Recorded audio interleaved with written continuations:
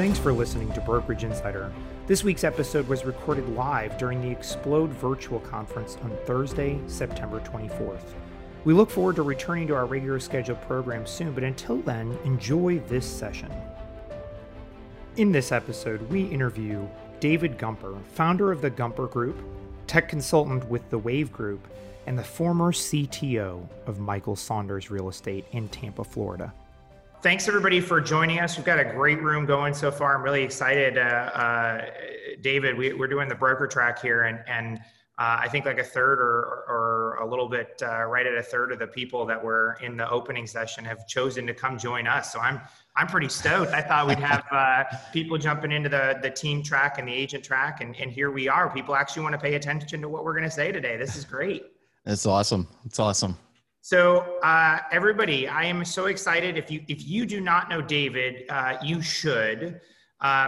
David Gumper, he's first of all the founder of Gumper Group, which is a consultancy, a tech consultancy, but specializes in the real estate industry.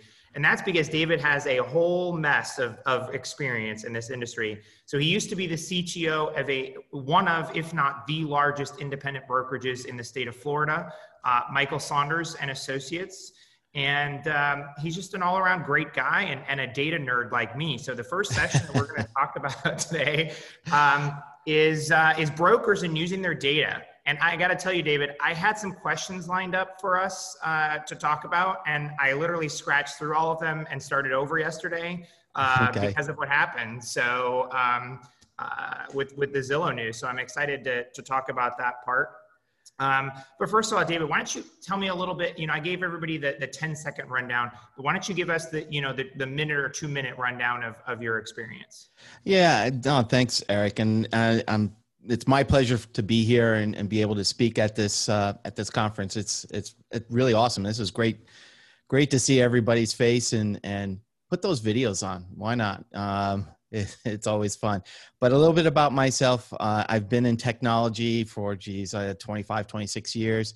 Started out as somebody as a little bit of with a CAD background, computer aided drafting back in the days for architectural, mechanical, civil, architectural, and kind of got into computers because of the CAD. I worked for small companies and did not have the resources to be able to get their computers fixed. And for some reason, I became the guy that fixed them.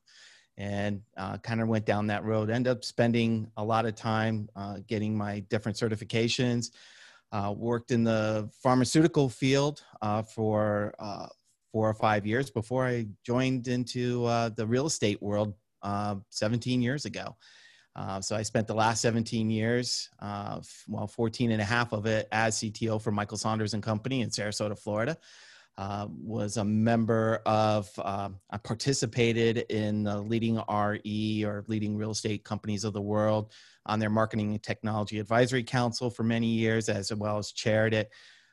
Been a part of RESO, the Real Estate Standards Organization, on their board of directors, and now recently, over the last 2 years, as chairperson for the Broker Advisory Group. And if I can pitch that right now, I would. So go for it, David. We need brokers out there because the whole purpose of the Broker Advisory Work Group within the RESO organization is to get feedback, is to understand the pain points that brokers are going through today, and being able to see how a standards organization can help minify them, right? And, or mitigate them, or how standards could make your lives better, our lives better, I should say. So there's a shout out to the RESO group and the Broker Advisory Group.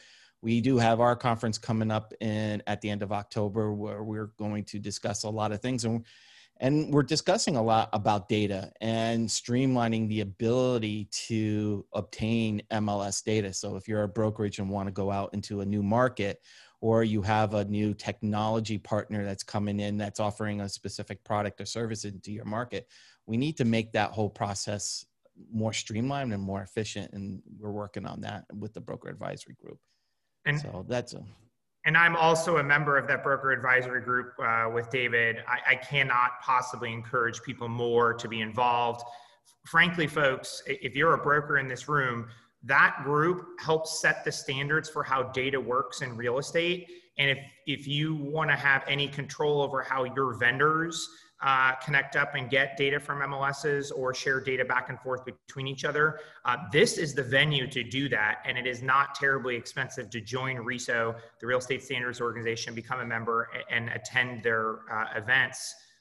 So I highly encourage you to be part of the conversation, because otherwise it's mostly just MLS folks talking back and forth. And the problem is, a lot of times they don't have that experience to know, they haven't been a day in life of the shoes of a brokerage.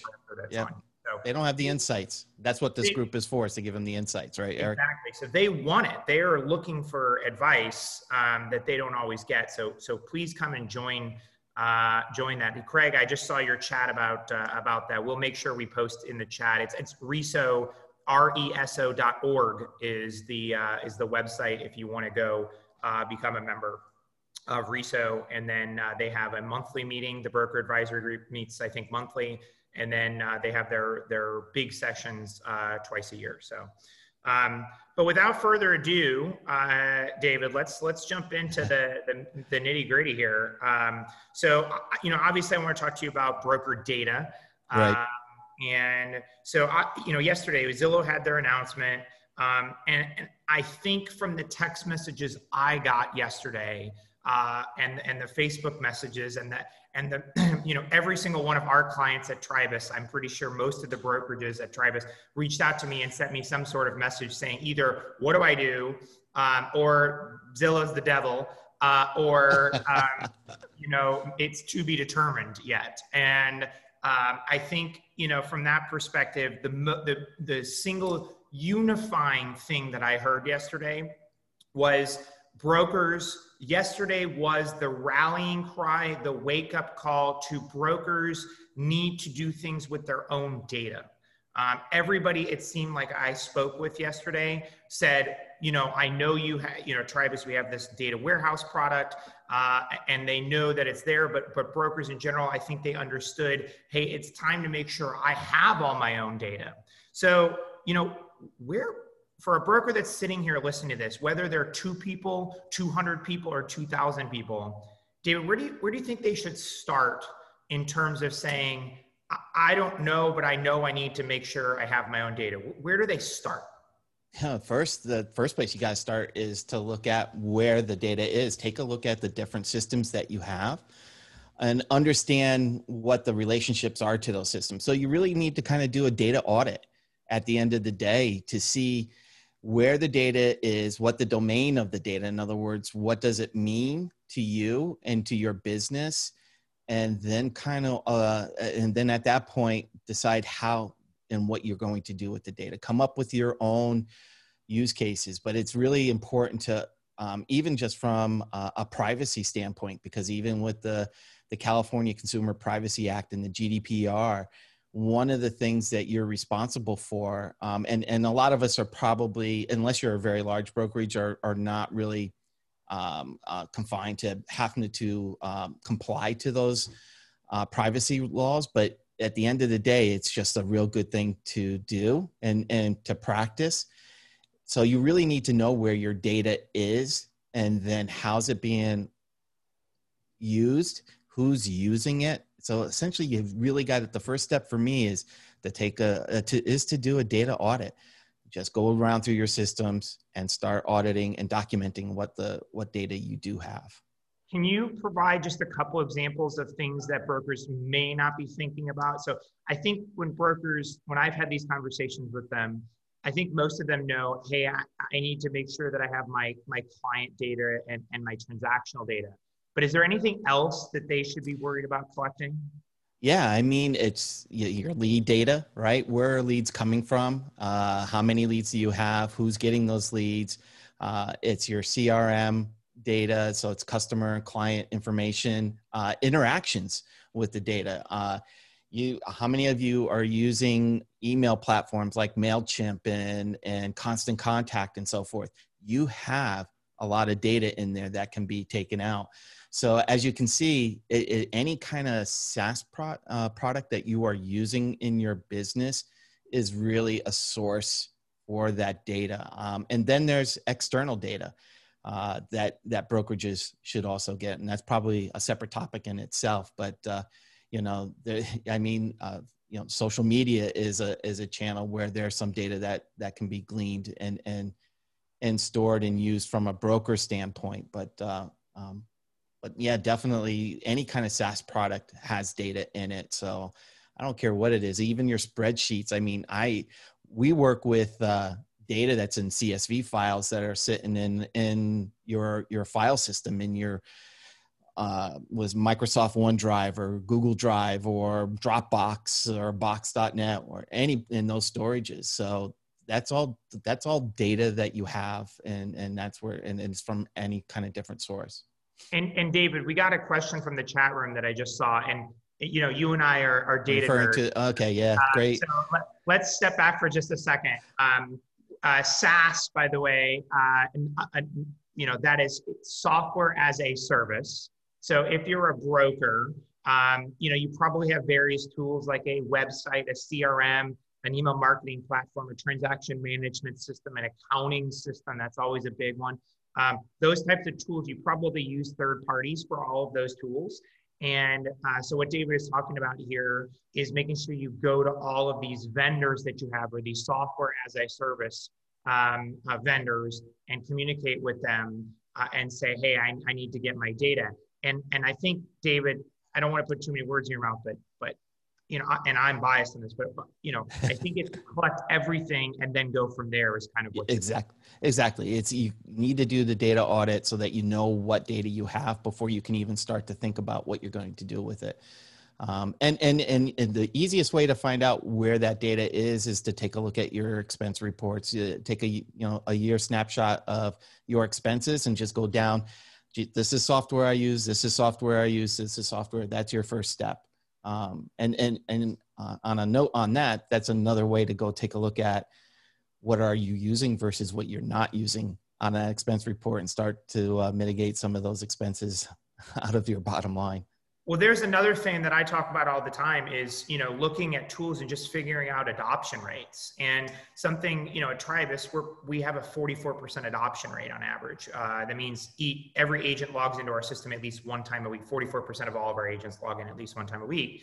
And when we've looked at these audits with some of our broker customers, what we've realized is that the average adoption of most broker provided tools, depending on the tool, but most broker provided tools, hovers in the sub 10% range.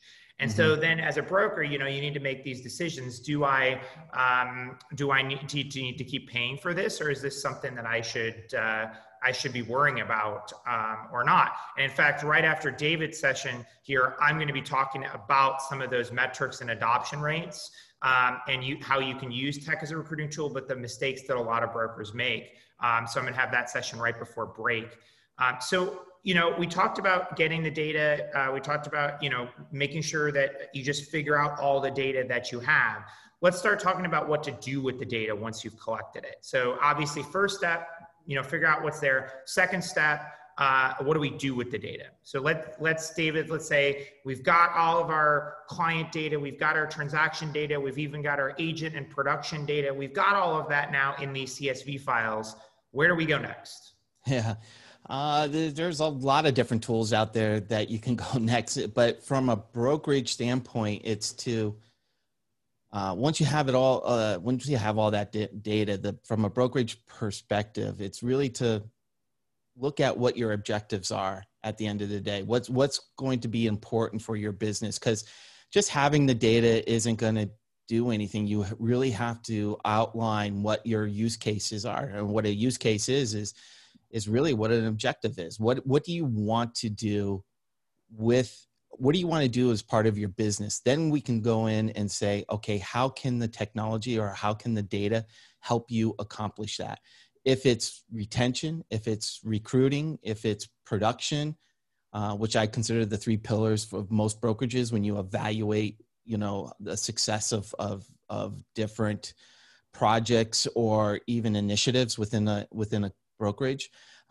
You want to have those objectives really outlined very clear, So because it's really about, it's not doing it the other way. I've seen people try to say, oh, let me go have all this data. Now let's go see what we can do with it. No, let's sit down and have a heart-to-heart talk and discussion on what is it that you want your business to do. Where do you see the deficiencies? Where are the gaps?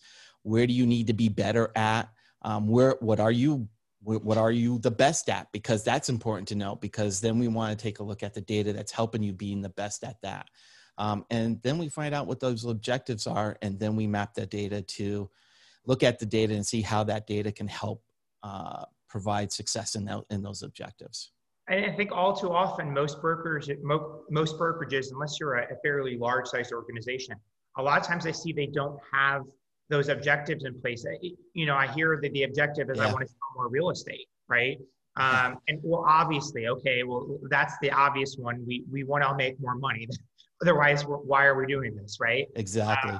But at the end of the day, you have to have the individual objective to say, what can you tackle? I mean, there's that old saying, that which is measured is improved, right? And if you don't know what you're measuring, you don't know how to tackle it. I think you get into la la land, and then you're putting offices everywhere. This is something we saw back in 06 and 07 is you put an office anywhere and recruit and, have $100, $200, $300,000 worth of expenses a year for that office, and have it not have paid off, but put it there just to put it there and have a presence, right? Correct. So, yep. Go ahead, David. No, I was just gonna iterate on that again, is that it's really important to sit down and have a heart-to-heart talk. And it's not that I want to increase my business, but it's how do you want to increase your business? Where can you increase your business? What can increase your business?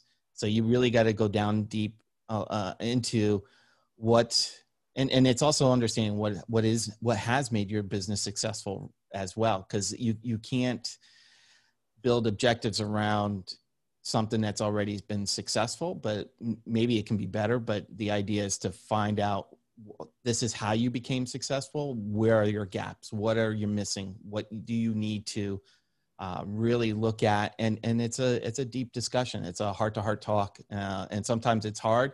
Sometimes it's a little bit over time, but you also have to have that discussion. Not only, you should have it with your leadership of your brokerage as well too. And sometimes it's great to have a third party in there to have that conversation, because they'll hear things and listen to things and come up with a different viewpoint or a different perspective. I can't tell you how many times, yesterday I sat in a brokerage listening to 6 people in a brokerage talk about training. And at the end of the day, I heard one thing about training, and I said, why are we not looking at this opportunity to do it this way? And all of a sudden, everybody they all like, I don't know, it sounds good. Let's try it. What can we do? How do we do it? And then we went from there and created a process and a strategic plan to move forward on that, with tweaks naturally, because nobody's 100% perfect. It's the collaboration of everyone that really helps make objectives and strategic initiatives. Yeah, I mean, it's you don't know what you don't know if you haven't collected the data, and that's why it's the first step. And then you can start working from there, right? So let's say you've got your data. What are some things you've seen that brokers have done in this next step? What are some specific things you've seen that they've targeted and said, like, maybe it's where to put offices or where to remove offices, or what's the next hot market? Yeah. Well, there's 2. I'll talk about 2 items that I came up with. All right. One, when I was CTO with Michael Saunders and company, I was looking at MLS data, right? And I ingested MLS data, and I used a very simple tool. It's not real simple, but it's one of the more business intelligence tools out there for data visualizations, which is Microsoft Power BI. The desktop version of that is free. You can use it, but there's a lot more features and so forth to go with. But at the time, it was free to use, the desktop version. It still is, actually. And I just coalesced all the MLS data, and I just was starting to build some data visualizations. And the one something that always resonated with me that Michael would say is that, if you own the listings, you own the market. And that resonated with me. And when she said that, when I was building these data visualizations, I said, well, how are we doing as a company in getting new listings on a month-by-month basis compared to our competitors, but more importantly, compared to the market as a whole, right? And what I found out was we weren't doing very well. We were, if the market was gaining 5% new listings on a month-by-month basis, and we were gaining new listings, let's say the market was doing 5% of new listings on the month, but Michael's group was doing 4.2%. That meant we were 0.8% behind what the market was doing from a performance standpoint. And it was consistent. It was consistent over a long period of time. And what did that do? I was able to take that data and go to the leadership and say, look, this is, while we are still number one in that marketplace on sales and volume and units, when it comes to getting new listings, most of that was due to because of our average sales price, right, was substantially more than the market. So we were always doing very well. We still did a lot of units, a lot of both sides of the deal and so forth. So that always helped, but actually getting new listings. And that's where the executive team looked at it and said, well, what do we need to do? And this is getting down to the gap is, what do we need to do to get new listings and to improve in the way we do listings?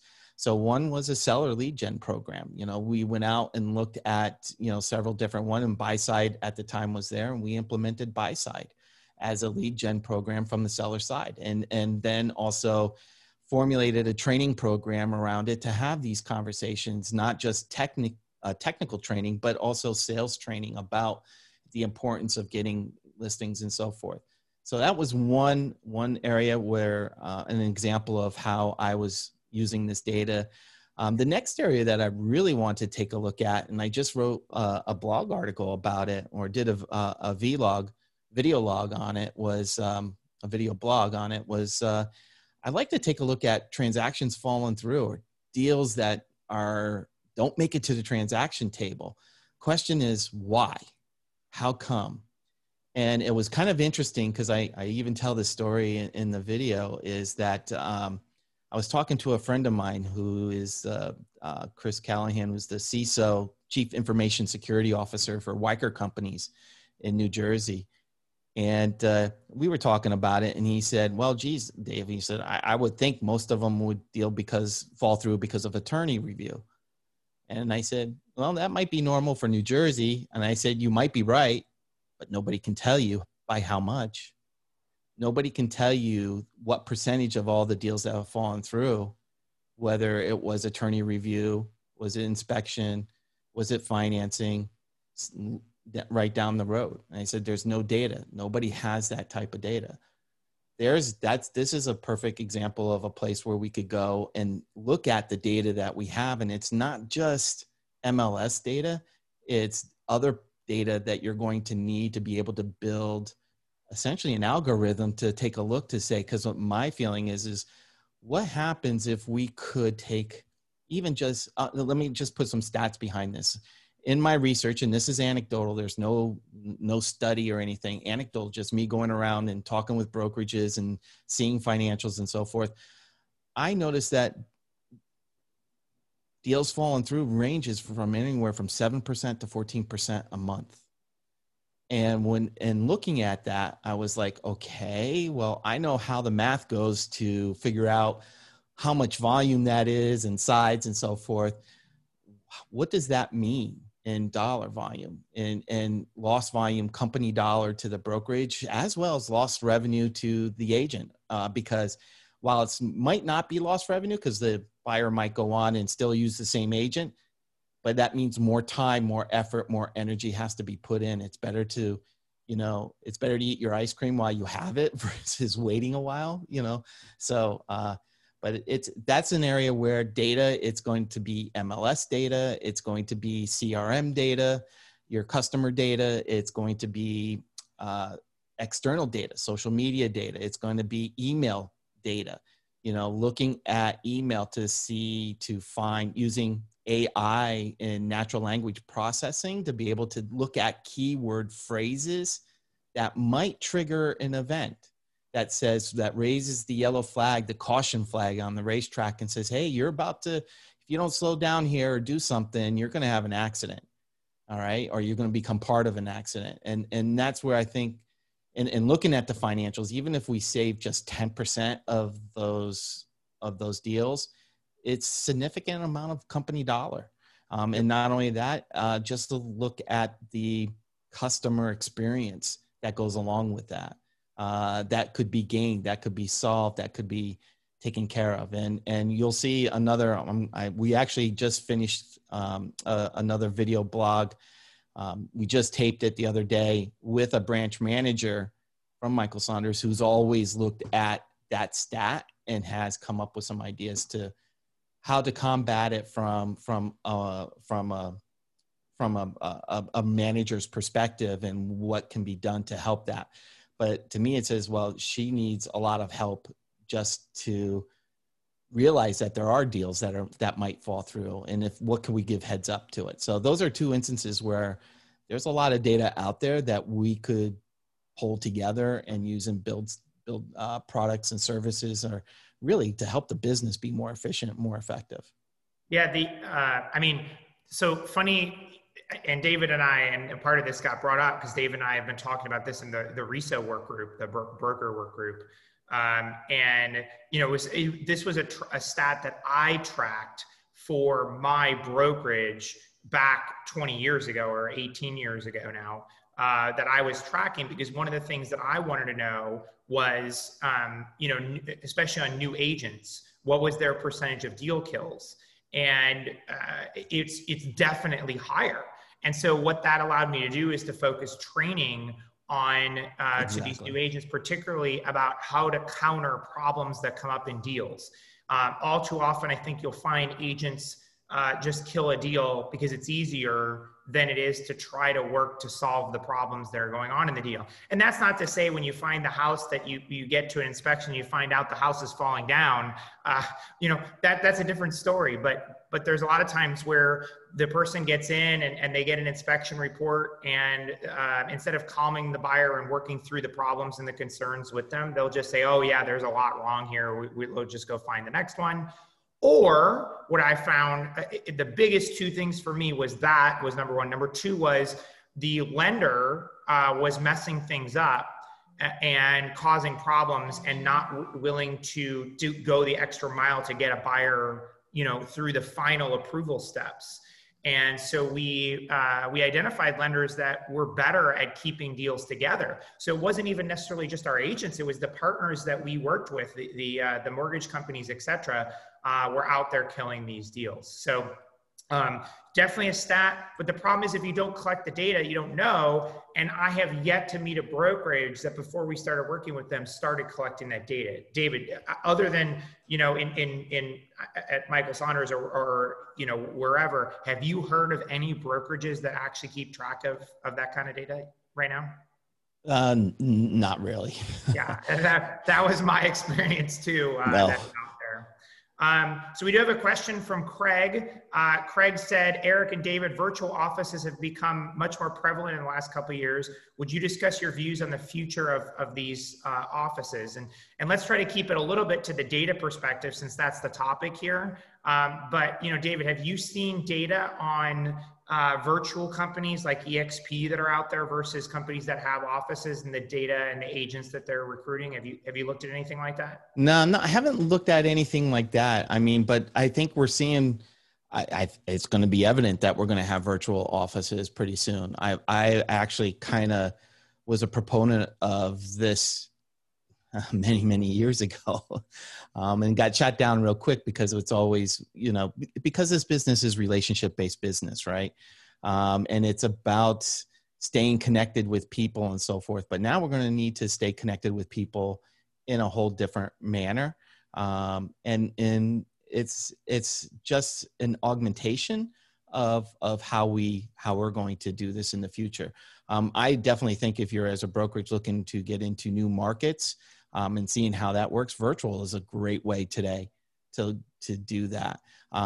And if I was to take a look at some numbers, I would take a look at what my technology costs would be versus the facility costs that I have.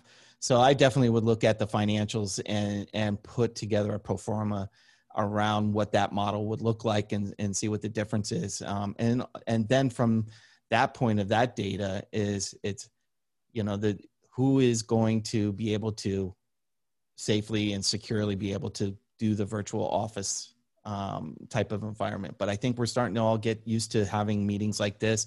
I know a lot of brokerages today still are doing their sales meetings in the mornings on Tuesday or Wednesday mornings or whatever with their agents are still virtual. It's going to go down that pathway. So we are going to have a virtual office environment. I think it's going to be part of, I don't think it's going to be holistic in the sense of 100% migration to that, but it's going to augment our ability to create relationships, because you're still going to need a place, even with all the technology for virtual title and escrow, and there's some other new products that are coming out on the market that's really taken hold of the pandemic and the fact of social distancing, and I call it social spacing, and to be able to still close deals in different locations. So the from that perspective, one of the things that I have been an advocate for, that when I ran my brokerage that we did, is what I'll call now the hybrid model, which is we didn't have, a lot of brokerages have these 10,000 square foot offices, right? And it's all about Class A office space and cram a bunch of people in there, et cetera.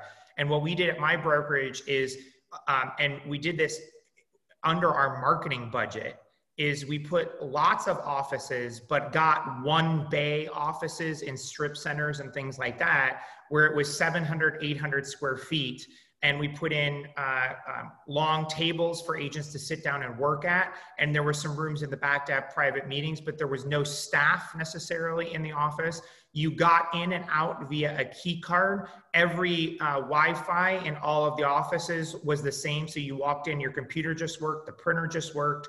And that way we had a presence in the market for the consumer to feel like, hey, they're here, we've seen them. It's what I was following was the Edward Jones approach, where it's small offices, but in lots of different places, instead of big offices with a thousand people in them. So I think, consumers are looking for something with an office. I think the completely virtual environment, you're going to have to overcome that challenge for the next 10 years or so. Yep. But at the same point, I was listening to something from McKinsey and Company, which is one of the most, if not the most well-known and respected business consultancy companies all over the world. They work with huge Fortune 50 companies. And they came out and said that the adoption of digital technology in the past 5 months, 6 months, has been more accelerated as past where we would have been in 5 years from now.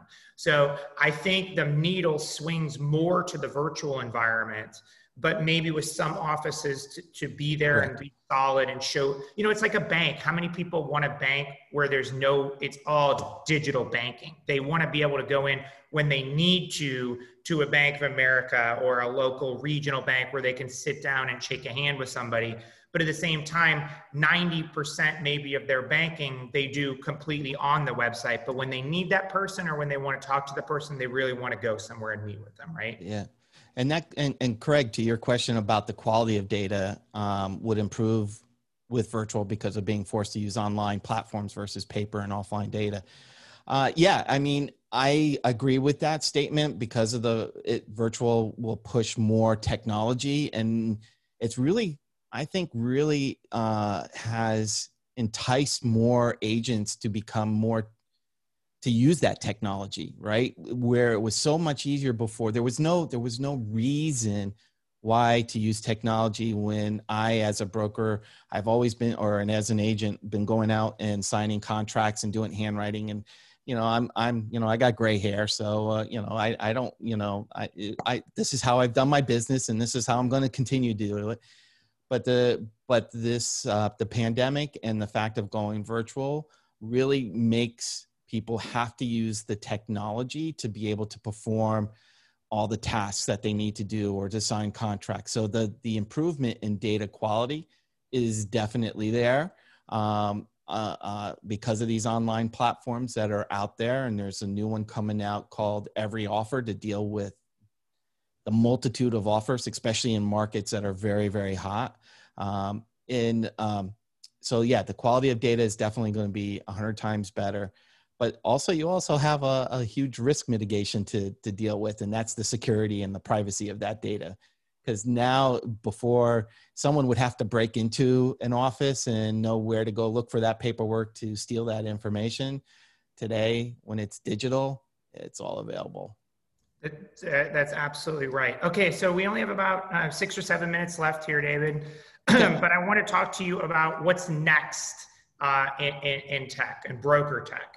And so the first question I had for you is, as far as, are we going to a world of best of breed tech, or are we in a world of all-in-one tech? And for people listening in, what I mean by that is there's been kind of a debate. Previously, the only options out there for broker tech for the most part up until a few years ago was an all-in-one approach. You had to go to one vendor and they were your CRM, your email marketing, et cetera. And then a few years ago, the concept of integrations came out. And, Tribus is and was a big believer in the concept of integrations. And then you could work with the best of breed, where you said, hey, I'm going to use Tribus for my website and my CRM, but I'm going to maybe use ActivePipe for my email marketing platform, right? And so we swung that way. But now I'm starting to see it swing back because the promise of integrations didn't meet the expectations. So where do you see it at currently, David, and where do you think we're going to be in a couple of years from now? Well, first of all, I don't think there's any right or wrong answer. I mean, I know there's books been written about all the different tech, vendors and platforms that are out there and the different types for the different purposes and so forth. It's really dependent upon the brokerage itself. It's the culture of the brokerage. It's the size of your brokerage. It's how do you want to run your brokerage. It's who is in your brokerage, who is your CIO, who is your marketing person. Even for smaller brokerages, who are your tech vendors that you're used to help solve your technology problems that you use. It's really dependent on those teams and the culture of the company and what you feel best is. It's really sitting down, and I don't call it a SWOT analysis. It's really sitting down and have a true in-depth analysis of your company and where you want to go. And then go out and try to find the vendors that solidify or is going to make that promise that's going to make it help. Now, the reason I believe integrations has failed, there's actually the best of breed method has failed is because the strength of leadership was not there to help prevent it from not working, to not making it successful. There's a lot of insight into how data works, how data has to transform between two different systems to make it work properly. And a lot of times the teams that are not strong enough to handle that. And that's where the best of breed approach was not successful. I've seen best of breed approach be very, very successful in brokerages, but the strength of the team to sit down and get their hands dirty and understand it's not just taking a one from this system and putting that one in here. There's business rules, there's business cases. It's going to be, a simple question is, who is going to be considered the authoritative source of that data? Because you want to have an authoritative source. You want to have a source of where that data resides that is 100% correct. And everybody else who's getting that data, they have to get it their way, and they have to make sure that they're 100% compliant to that. to that authoritative source. So just even things like that, that's where I see best of breeds. I like best of breeds personally. That's what I used to do at Michael Saunders, even to the point of creating my own best of breed application, which I had to do 10, 12 years ago, because there was not a lot of these technologies out there or available. But, and since have transitioned them to different best of breeds, but it's because, myself and my team, we had the capability of ensuring those integrations happen, not just by moving ones and zeros, but understanding the business rules and why, and how is it going to make certain tools more efficient, more effective for the agent. Because if it doesn't do that at the end of the day, or for the brokerage, if it doesn't do that at the end of the day, then you kind of failed. I overall agree, but I think you hit the nail on the head of, you got to be, as a broker, you got to be willing to get your hands dirty. Best of breed work, but it's going to be a nightmare, and you just need to recognize that it's going to be a nightmare.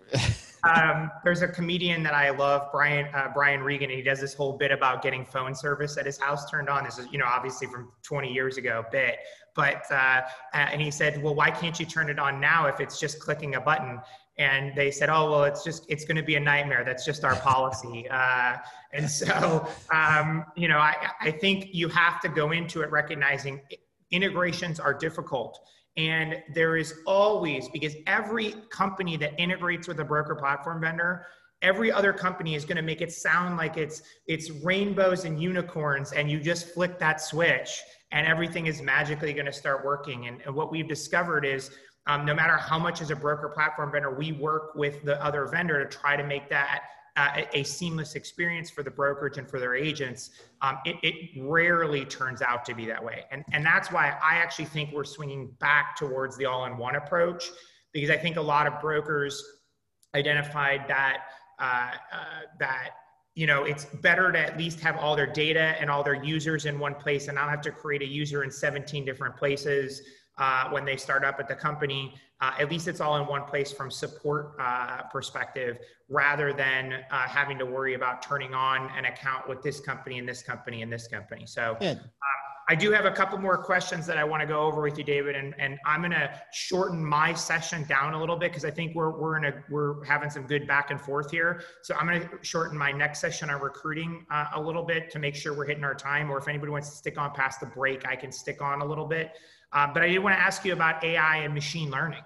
So, this is something I think you hear a lot in the industry as these terms that are bandied about as, as like just fluff words to get you to sign up for things. I hear it all the time from our competitors saying, oh, well, we have AI and machine learning.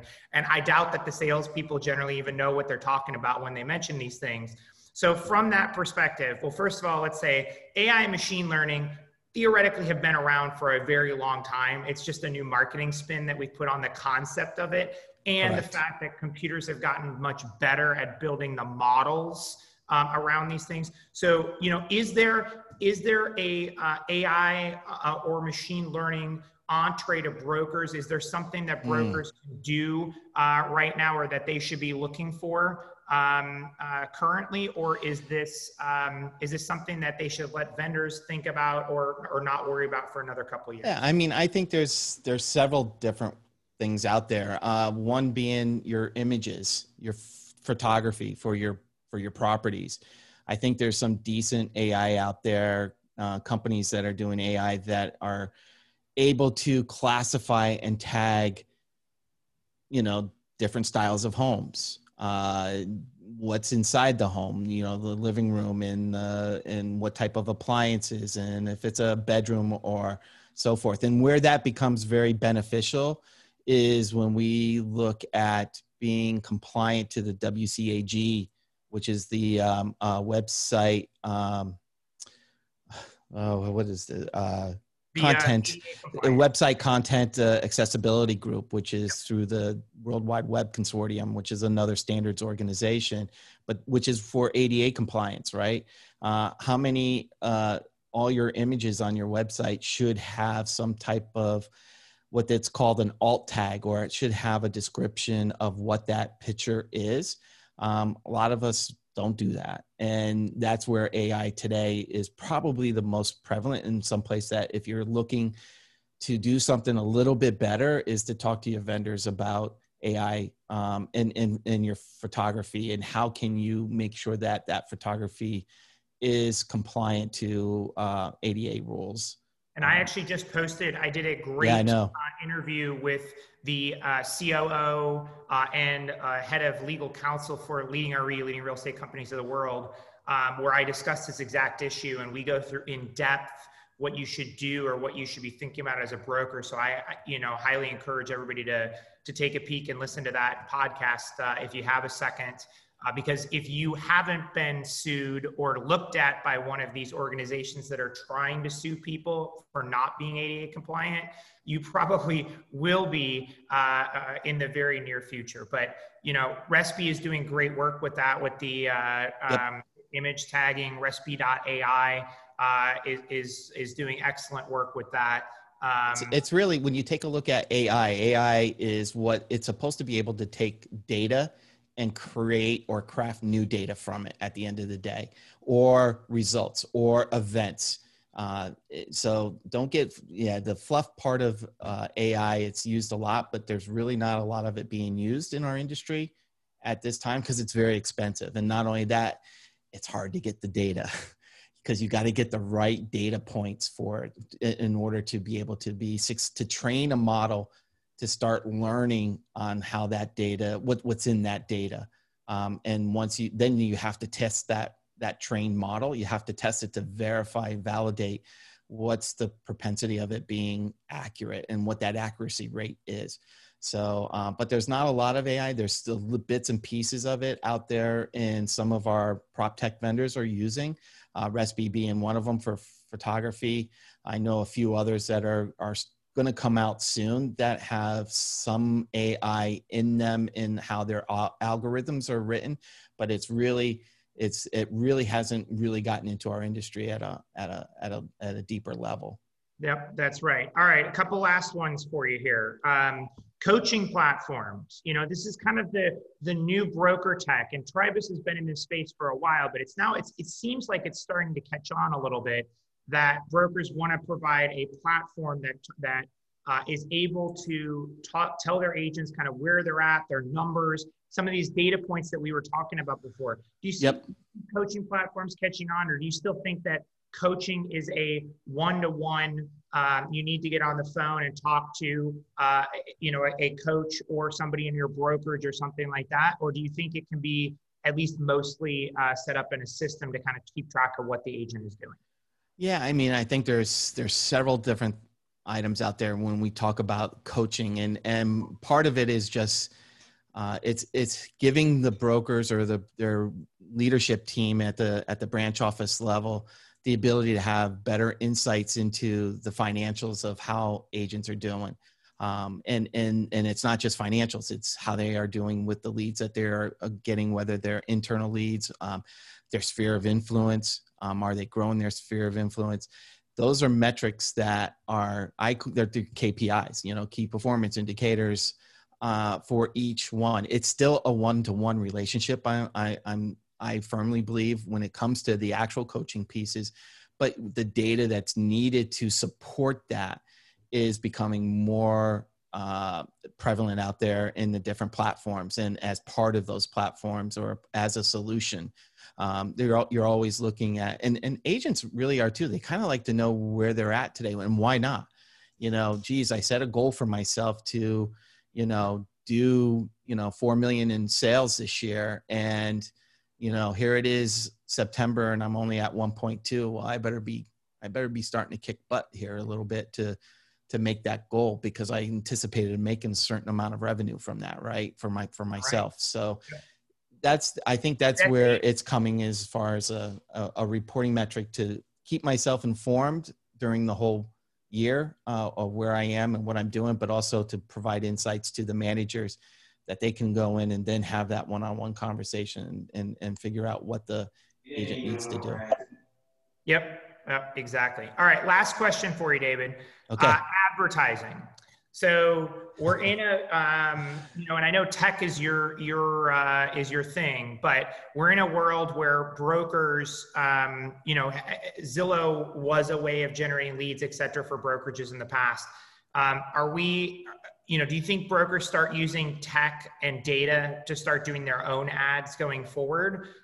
Or do you think they still sub it out to various vendors that are out there? I think I think for the short term, it's going to be subbed out to the various vendors that are out there, only because they've already gotten proven processes and success stories, and it's easy to do.